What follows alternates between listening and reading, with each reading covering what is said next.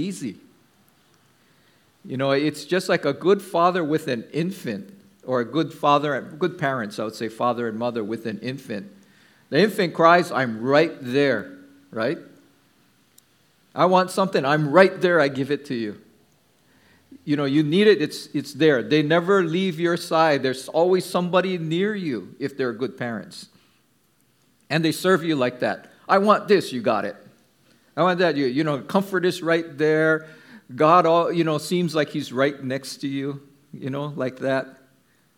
And then later on, sometimes it's, where are you, God? I can't feel you. I'm going through all this, and I don't feel you. You used to be right there, and you used to comfort me right away. What is going on? But that's how we are with little infants. You're right there with them all the time to make sure they're okay, and anything they want, you give it. I'm wet. Okay, I'll change you. I don't care if you're screaming at me. You're a baby, I'm hungry. Okay, I'll feed you. It's okay if you're screaming and all angry because you're hungry. I don't get mad at you. I'm right there, and I feed you. Okay? But Hebrews 5:12-14 says, you have been believers so long now that you ought to be teaching others. Instead, you need someone to teach you again the basic things about God's Word. You are like babies, and use the word nepios again, who need milk and cannot eat solid food yet. Okay, you feed a baby what it can absorb, and that's the milk. But he is expecting us to grow in Christ. And he's saying, come on, you guys are supposed to be teaching others. That's one thing about our growth in Christ. Well, even in real life, right? If you think a baby will grow and be healthy if it only eats once a week? How come a lot of Christians, we think we can be healthy and grow in Christ by eating just once a week? We need more. And what kind of food are you eating? Junk food or good food? And, we think about this is just for all of us, because I always got to check myself, look at myself too, is what is my mind dwelling on? Because it's what am I feeding my mind all week? What is the majority of the time my thoughts are on? Fear? Doubt? Is it on what I want or what I think or the things of this world? What is the main thing I'm eating for my mind and spirit? And it's just a check, like I said. And again, it starts with the honesty with God. Say, yeah, but God, this is what I want to eat. I know that's not what you're telling me is good for me. Right? Like a little child, if you gave them what they wanted, they would just eat candy all day. But God helped me. Okay, now again, you have allowed him to come in and help you grow because he loves you. He gave you your free will because of that, so you're not a slave. You are his child, and so you have to choose and say, God, help me. But be honest with him. God, yeah, I love this sin, or I love thinking about these things, or yeah, I am doing that. Help me. And then that's how we will grow too. But he's saying that we need to grow. He expects us to grow. We shouldn't be staying there at that baby stage. God's, and Paul talks about that too. Yeah, he saved us and it's all by grace. So Paul says, does that mean we should keep on sinning? He expects us to start growing. And it starts by saying, yeah, God, I love this sin. Help me change. And then by his Spirit, he'll start convicting and changing. So it continues, for someone who lives on milk is still an infant, nepios, and doesn't know how to do what is right. Like a baby doesn't know what's right or wrong. It's just, I want, I get. You give it to me now. And we say, okay. We love you, sweet baby. But now when you grow up and you're like, I want it now, give it to me now, and I throwing a tantrum, then, yeah, what do we say? Grow up. What's the matter with you? Act like a man, what are you, a baby? See, we know that. But this is also in the spirit, the same thing. And it doesn't know what's right or wrong, hasn't. Why? Solid food is for those who are mature, who through training have the skill to recognize the difference between right and wrong. You read the Bible enough, you know what the Bible says is right and wrong, so we know what to do and how to follow it. But not only know what to do, Jesus also gives a story of the two sons. And I'll talk about the word it uses for those, actually, when it talks about those two sons. But these are sons that are old enough to be able to learn and grow and know. And these two sons are there, and one says, he says, go out and work. And the son says, yeah, I will, but he doesn't go. And the other one says, no, I won't. But then later on, he does go. And Jesus says, which one did the will of the Father? Yeah. So the thing is not just knowing the word, but exercising, training, doing. And when the Father is helping us grow into the sons and daughters of the King of the universe, that you will rule and reign with him, there's a lot of responsibility and a lot of growing to do. And so the training can be very difficult at times. That's why people say Christian life is easy. No. Yeah, it's not when you start going on it, right? Because Kelsey started as a baby, got saved, and then it's not so easy. But it's the best. It's the best if we keep on, because of the rights we have as the children of the living God and the freedom and what he gives. But it's hard. And it's again, we're not thankful maybe now. But, like my dad forced us to learn how to swim when we were little. And then he would be so mean because he said, come on, swim to me, swim to me. And, okay, I'm going to try swim. And he keeps on walking backwards. And I'm, he's so mean. But like the weightlifting coach that says, I know you can lift more. No, I can't. No, I can't. You can. To grow stronger. If you lift only what you know you can lift, a weightlifter knows you don't get stronger. So he forced me to swim farther and farther and more till I could, swim, and then teaching me how to swim in the ocean. How to, like sometimes you're swimming, you go to take a breath and the wave comes and you don't swallow, you know how to handle all those things. But the freedom it brought, because later on I could go to the beach by myself because he trusted me that I knew how I could handle the waves that come, that can be dangerous. And he knew I could handle, so I could go surfing. I didn't need him there all the time. He wasn't right there with me all the time like I was when I was an infant or a child he's training. Go. He knew I could handle. But I was so thankful for that training because, waves can be dangerous. And I was out on Oahu at a spot called Tongs, and it was big waves. And I got wiped out by a wave and went way down under the water, and I caught a cramp in both legs. And I'm so glad I had the teaching and training, the hard training, to know what to do. The more you panic, the more your legs will tighten up. And if you're trying to swim so fast, the more they will cramp. You just got to be under the water, relax, stretch on your legs and relax. And when you swim up to the surface, swim and relax. So if you're going like this, you're going to get a cramp again. So I'm so happy because he knows what's coming. God, our Father, is the best Father we can have. He knows what's coming. And so if he puts you through a hard training, it's because he knows then you can survive what is coming in the future. And I'm so glad, because if I didn't have that training, I probably would have drowned. So I'm so glad the training was tough, but God knows if you're going through something tough in your life right now as a child of God, if we stick with him, it's going to help us and grow us because he knows what's coming, because he loves us. He's the best father in the world, in the universe. Well, so as we grow, 1 John 2, 12 to 14 says, I'm writing to you, little children. And he uses a different word, teknion, because your sins are forgiven for his name's sake. So he's writing to different levels of growth of children of God. And he's going to say different things.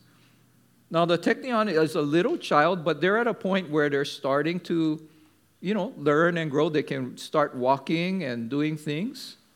Instead of they just lie there and do nothing, and so you got to be there all the time watching them. They don't even know you don't turn over on your face because they can suffocate. So you're there all the time. They know a little bit more. But then things get harder.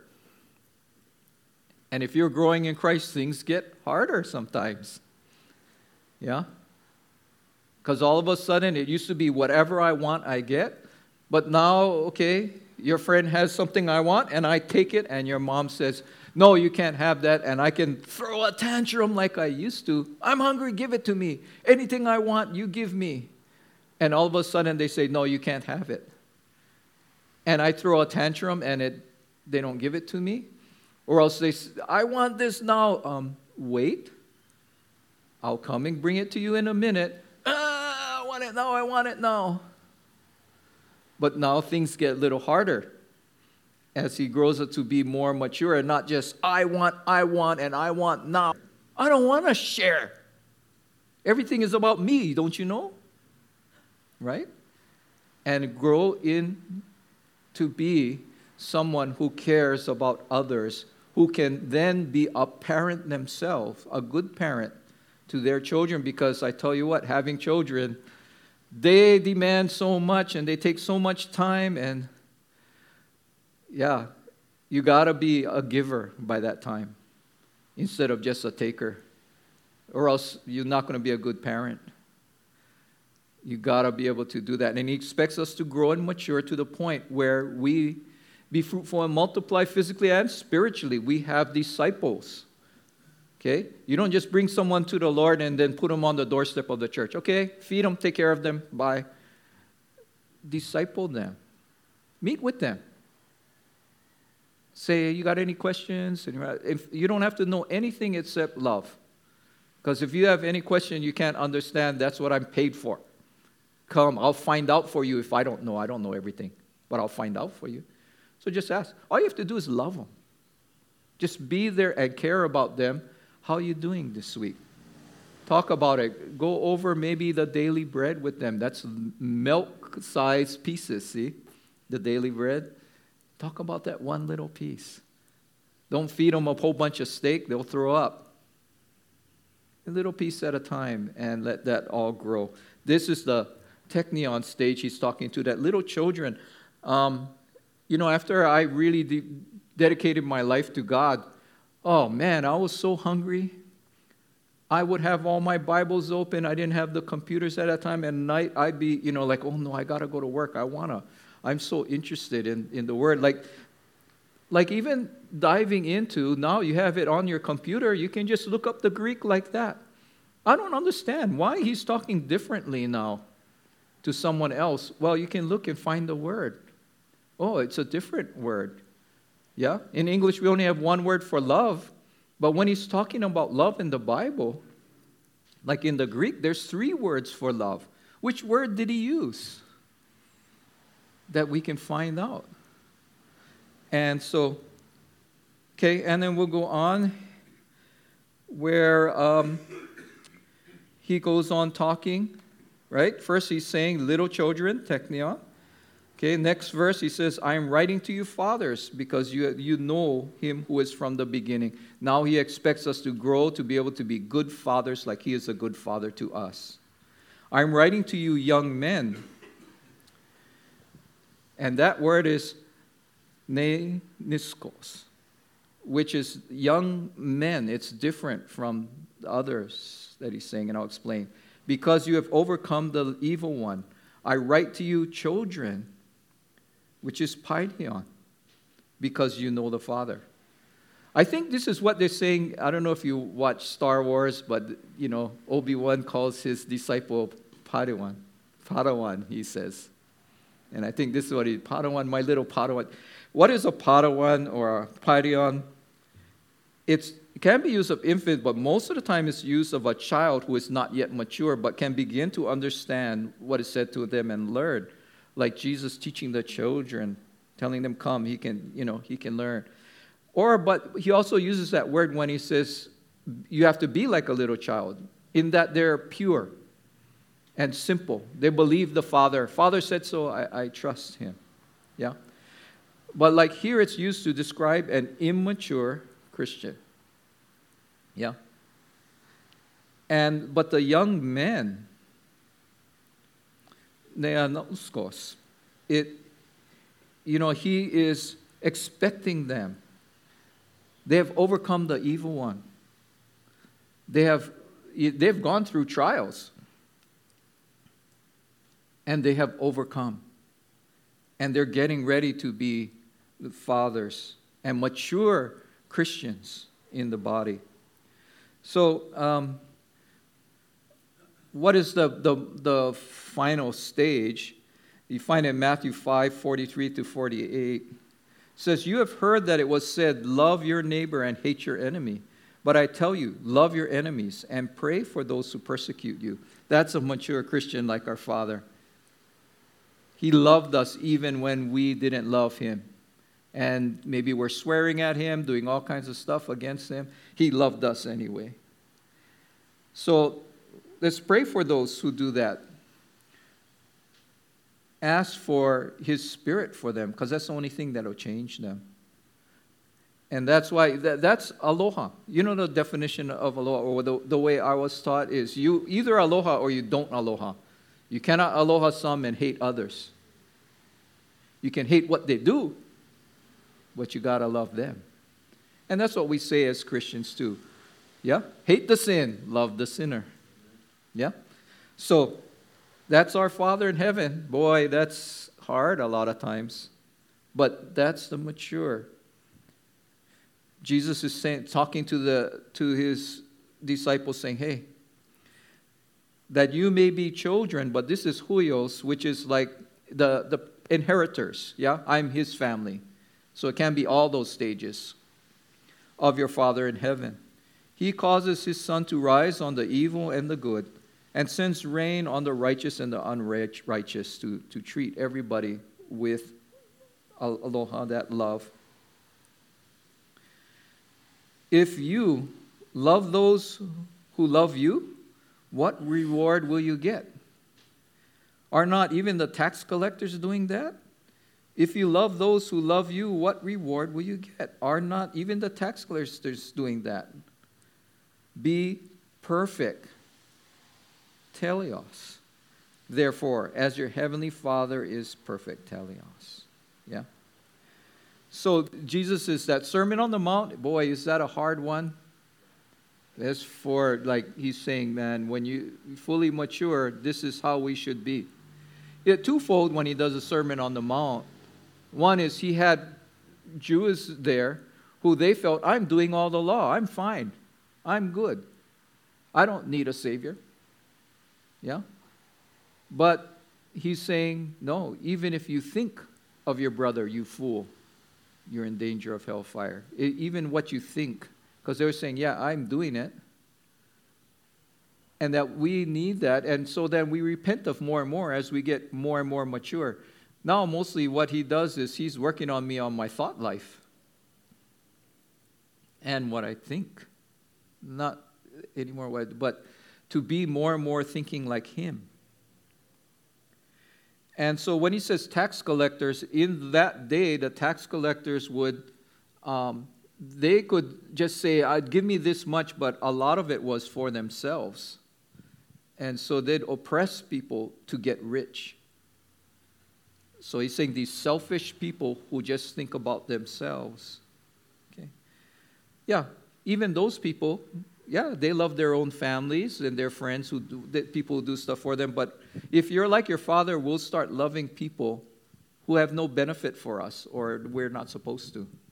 And that's why I say we just reach out to one other person to love them. And I mean like to be a father or mother to them. To just maybe say once every week or every other week, let's meet and have coffee and tell me how your week has been, and we'll maybe do the daily bread, or just I just want to listen to you and how you're doing, to be there for you.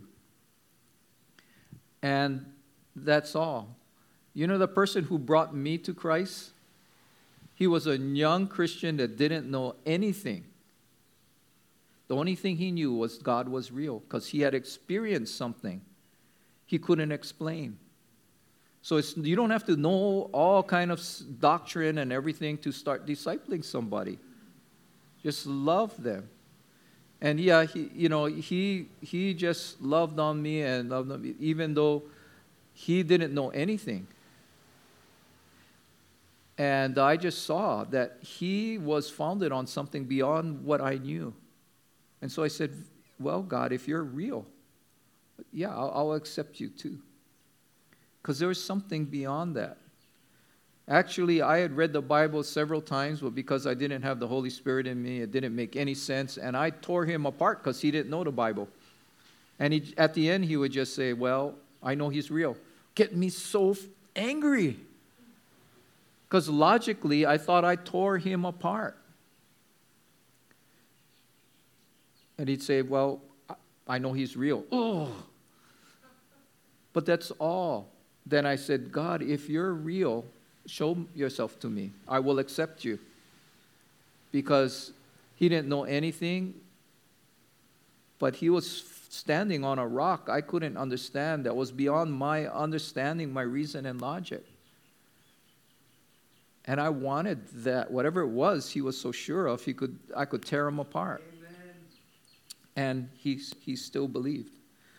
So teleos is actually, it can mean perfect. A lot of times it's translated that's confusing to us, right? Because the Bible says, hey, if you say you're not a sinner, you're a liar, you know.